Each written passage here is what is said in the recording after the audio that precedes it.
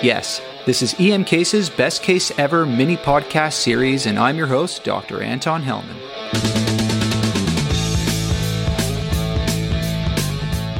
Here we are at North York General Hospital's Emergency Medicine Update Conference, and for the first time, we have had the pleasure and honor of having Dr. Scott Weingart of EM Crit fame give us his best case ever. So I'll just cut to the chase. Dr. Weingart, let it rip. What's your best case ever? Well, you asked me for my best case. This is one of my worst cases, but it's probably the case that taught me the most. So I think it fits the bill for what you're asking for, Anton. This was a case I actually experienced during my critical care fellowship, and we had a patient with a bad traumatic brain injury. He had had a car crash, and he had come in with a very low GCS, and we had spent the past 2 months nursing him back to health. And I never thought he, when I first saw him, would ever be to the point where we were about to discharge this patient.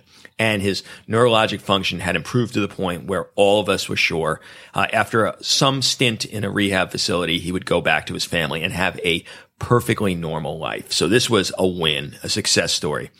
But the patient was still intubated.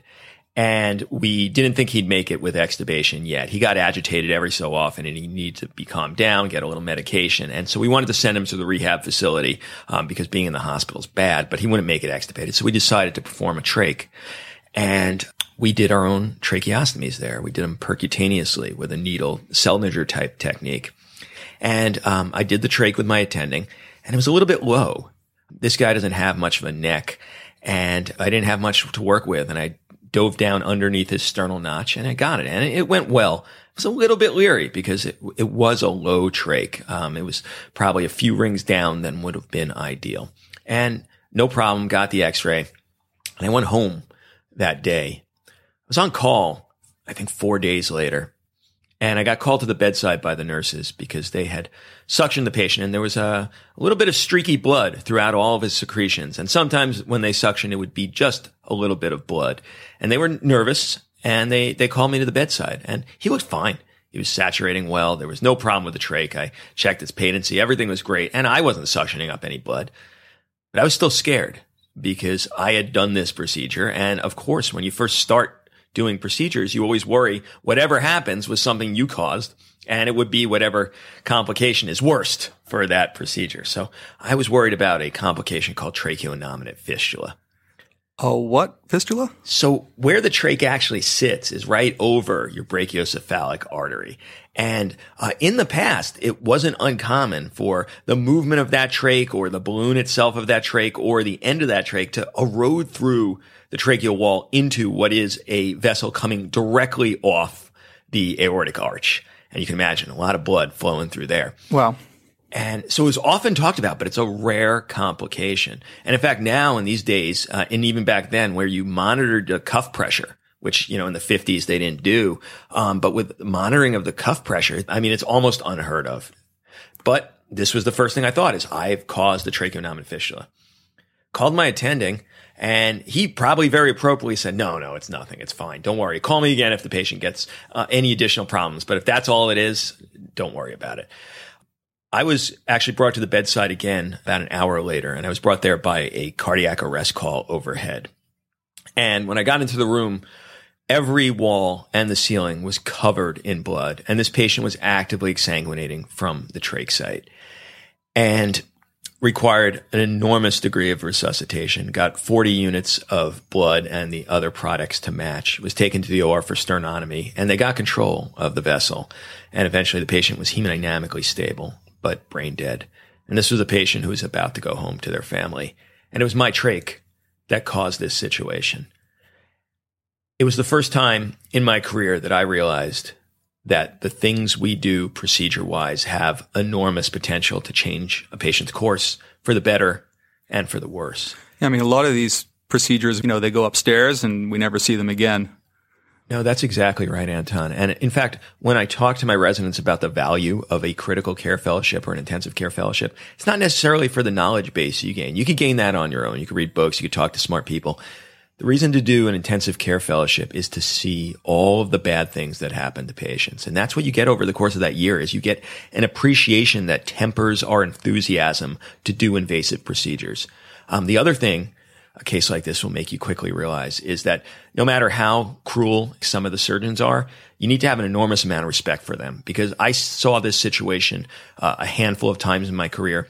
They see it every day. Their actions directly caused a patient's bad outcome. And there's no way they're going to avoid that. That's just the nature of their field. They're doing a lot of procedures, and some of those patients will do poorly. And in some ways, they have to feel direct responsibility. It doesn't mean they did anything wrong. I don't know if I could have done anything different on this trach. I look at it a couple hundred times that year and said, wow, if I had just gone a little bit higher, I don't know. He still might have gotten that tracheonominate fistula. It doesn't matter. What that case made me appreciate is that we have to decide before doing any procedure, even innocuous procedures, what could happen and is it worth it? So I'm sitting here thinking as I'm listening to this is coming from Scott Weingart, who one of your mantras, Scott, is maximal aggressive care. And generally speaking, I would say that in the US where you practice, ED docs are more aggressive in terms of doing invasive procedures than Canadians are. And we often have errors of omission more than we have errors of commission, because sometimes we're maybe not skilled enough to do something, or we're worried that something's going to go wrong if we do something. So how do you bring that together? The fact that one of your messages is to practice maximal aggressive care, yet you have to have a good appreciation for the potential complications. Yeah, absolutely. It's such a good question. Maximally aggressive care, to my mind, is in mindset, and not necessarily in doing a procedure because maybe there's a slight indication, but let's do it anyway. That is not necessarily what I hope I get across. Though I think you're right. That message can be interpreted that way. The other thing is, when we talk about maximally aggressive care, it's at the point where it's clearly the right move for the patient. And the dithering at that point is what I really preach the avoidance of. It doesn't mean doing a procedure just because you can. And my fear, and it's been proven to me that this is not an unfounded fear, is that sometimes the people that listen to the things I say turn out to be more aggressive in terms of procedures than I would be myself. And that's because I temper every possible procedure with things like this case and others I've seen where things can go horribly awry. And thank you for pointing that out, that message does need to be tempered with an understanding that every time we pick up a knife, every time we stick a needle into something, bad things can happen. Most of the bad things are minor and fixable, and sometimes they're not. Sometimes it'll alter an entire patient's course of care. Sometimes it'll change them going back to their family, and unfortunately being withdrawn upon, which is what happened with this patient. Part of our job as emergency physicians is to be risk assessors, and we are really good risk assessors. So there's no reason why we shouldn't be really good risk assessors when it comes to doing procedures. Absolutely agree.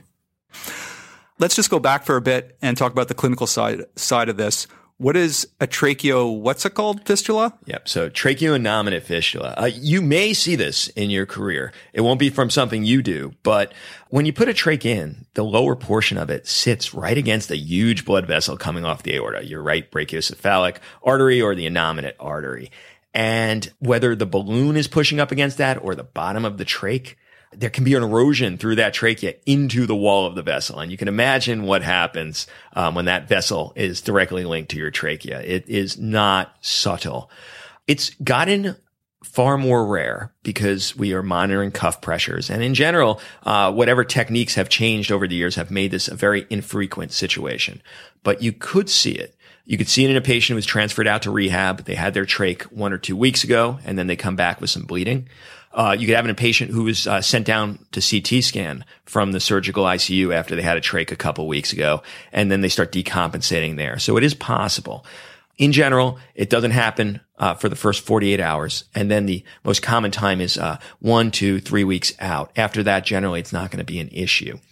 It's thought to have some association with a low-riding trach like we had in this patient, where it's a little bit lower than you'd like, or overinflation of the balloon. They do present commonly with what's called a sentinel bleed. And it's what I described in this patient. They have just a little bit of blood and it stops on its own. That's that first little inkling of connection between the vessel and the trachea. And then that sentinel bleed heralds a enormous exsanguination. Right. So hopefully we get in there just after that sentinel bleed and be able to recognize it. The problem is it's tough to diagnose at that sentinel bleed point. Bronchoscopy is what you want, but that bronchoscopy should probably be done in an operating room because the bronchoscopy itself could change that from a sentinel bleed to the full-on exsanguination. So getting people to take this seriously, to take the patient to the operating room, to perform by withdrawing back the trach, a bronchoscopy to actually visualize this is not easy. So suffice to say that if you have any blood from a trach, you should assume that it's this diagnosis. Well, is there a big wide differential for this? Yeah, there is. Usually, almost always, if you see some bleeding from the trach, it's because something was irritated in the trach wall. It has nothing to do with a large blood vessel off the aorta. And if you start, mobilizing the posse for every single streak of blood out of a trach, you're going to be Chicken Little after a very short period of time, and no one will ever listen to that phone call again. I think most cases of blood from a trach probably should have ear, nose, and throat involved at some point in either the patient's hospital course or very soon after a discharge from the ED or back to rehab. But no, most of these will be nothing, and you can't call each one. Most of them, luckily, we see are outside the time course for where you're really going to worry about it. They're months in. But let's say you had the enormous bleed. Well, now there's not too much else that causes exsanguination from a trach site than this. What do you do? Move number one is you intubate from above. Move number one on every trach emergency for an emerge doc, to my way of thinking, as long as they haven't had a laryngectomy, as long as they're in continuity, they're actually still a connection between their mouth and their lungs, is intubate from above. Now, when you intubate from above, you're going to hit that trach. That's fine because they're still breathing through the trach itself, whether it's spontaneous or what you should immediately do, which is put these guys on mechanical ventilation. Then the next thing that's described, and you could do this simultaneously, I have to pick an order, but you should probably do these both at once, is overinflate the balloon of the trach. Really put a lot of air in there. Because ostensibly, if the balloon itself was what caused the erosion of the trach wall, now you're going to cause some direct pressure over the site. And that might actually stop the bleeding. It doesn't mean you're out of the water, but it means you've temporized that patient. So overinflate that trach balloon. That's not working if they're still bleeding. The next step is you have to take that trach out and then advance the tube so that the balloon is now distal to the bleeding site, because that'll keep the patient from drowning in their own blood. And then the next move, what we did on this patient, is you actually put a couple of fingers in that site, or one finger if that's all you could fit, into the trach site, and you push the vasculature up against the underside of the manubrium. And then you haul ass to the operating room. Wow. Okay. Those are some great pearls on what to do if you're faced with a trach patient who just starts bleeding like stink. Absolutely. So it was my best case ever, not in terms of a good outcome. The outcome was horrible, but maybe in terms of what it taught me and how it guided my career.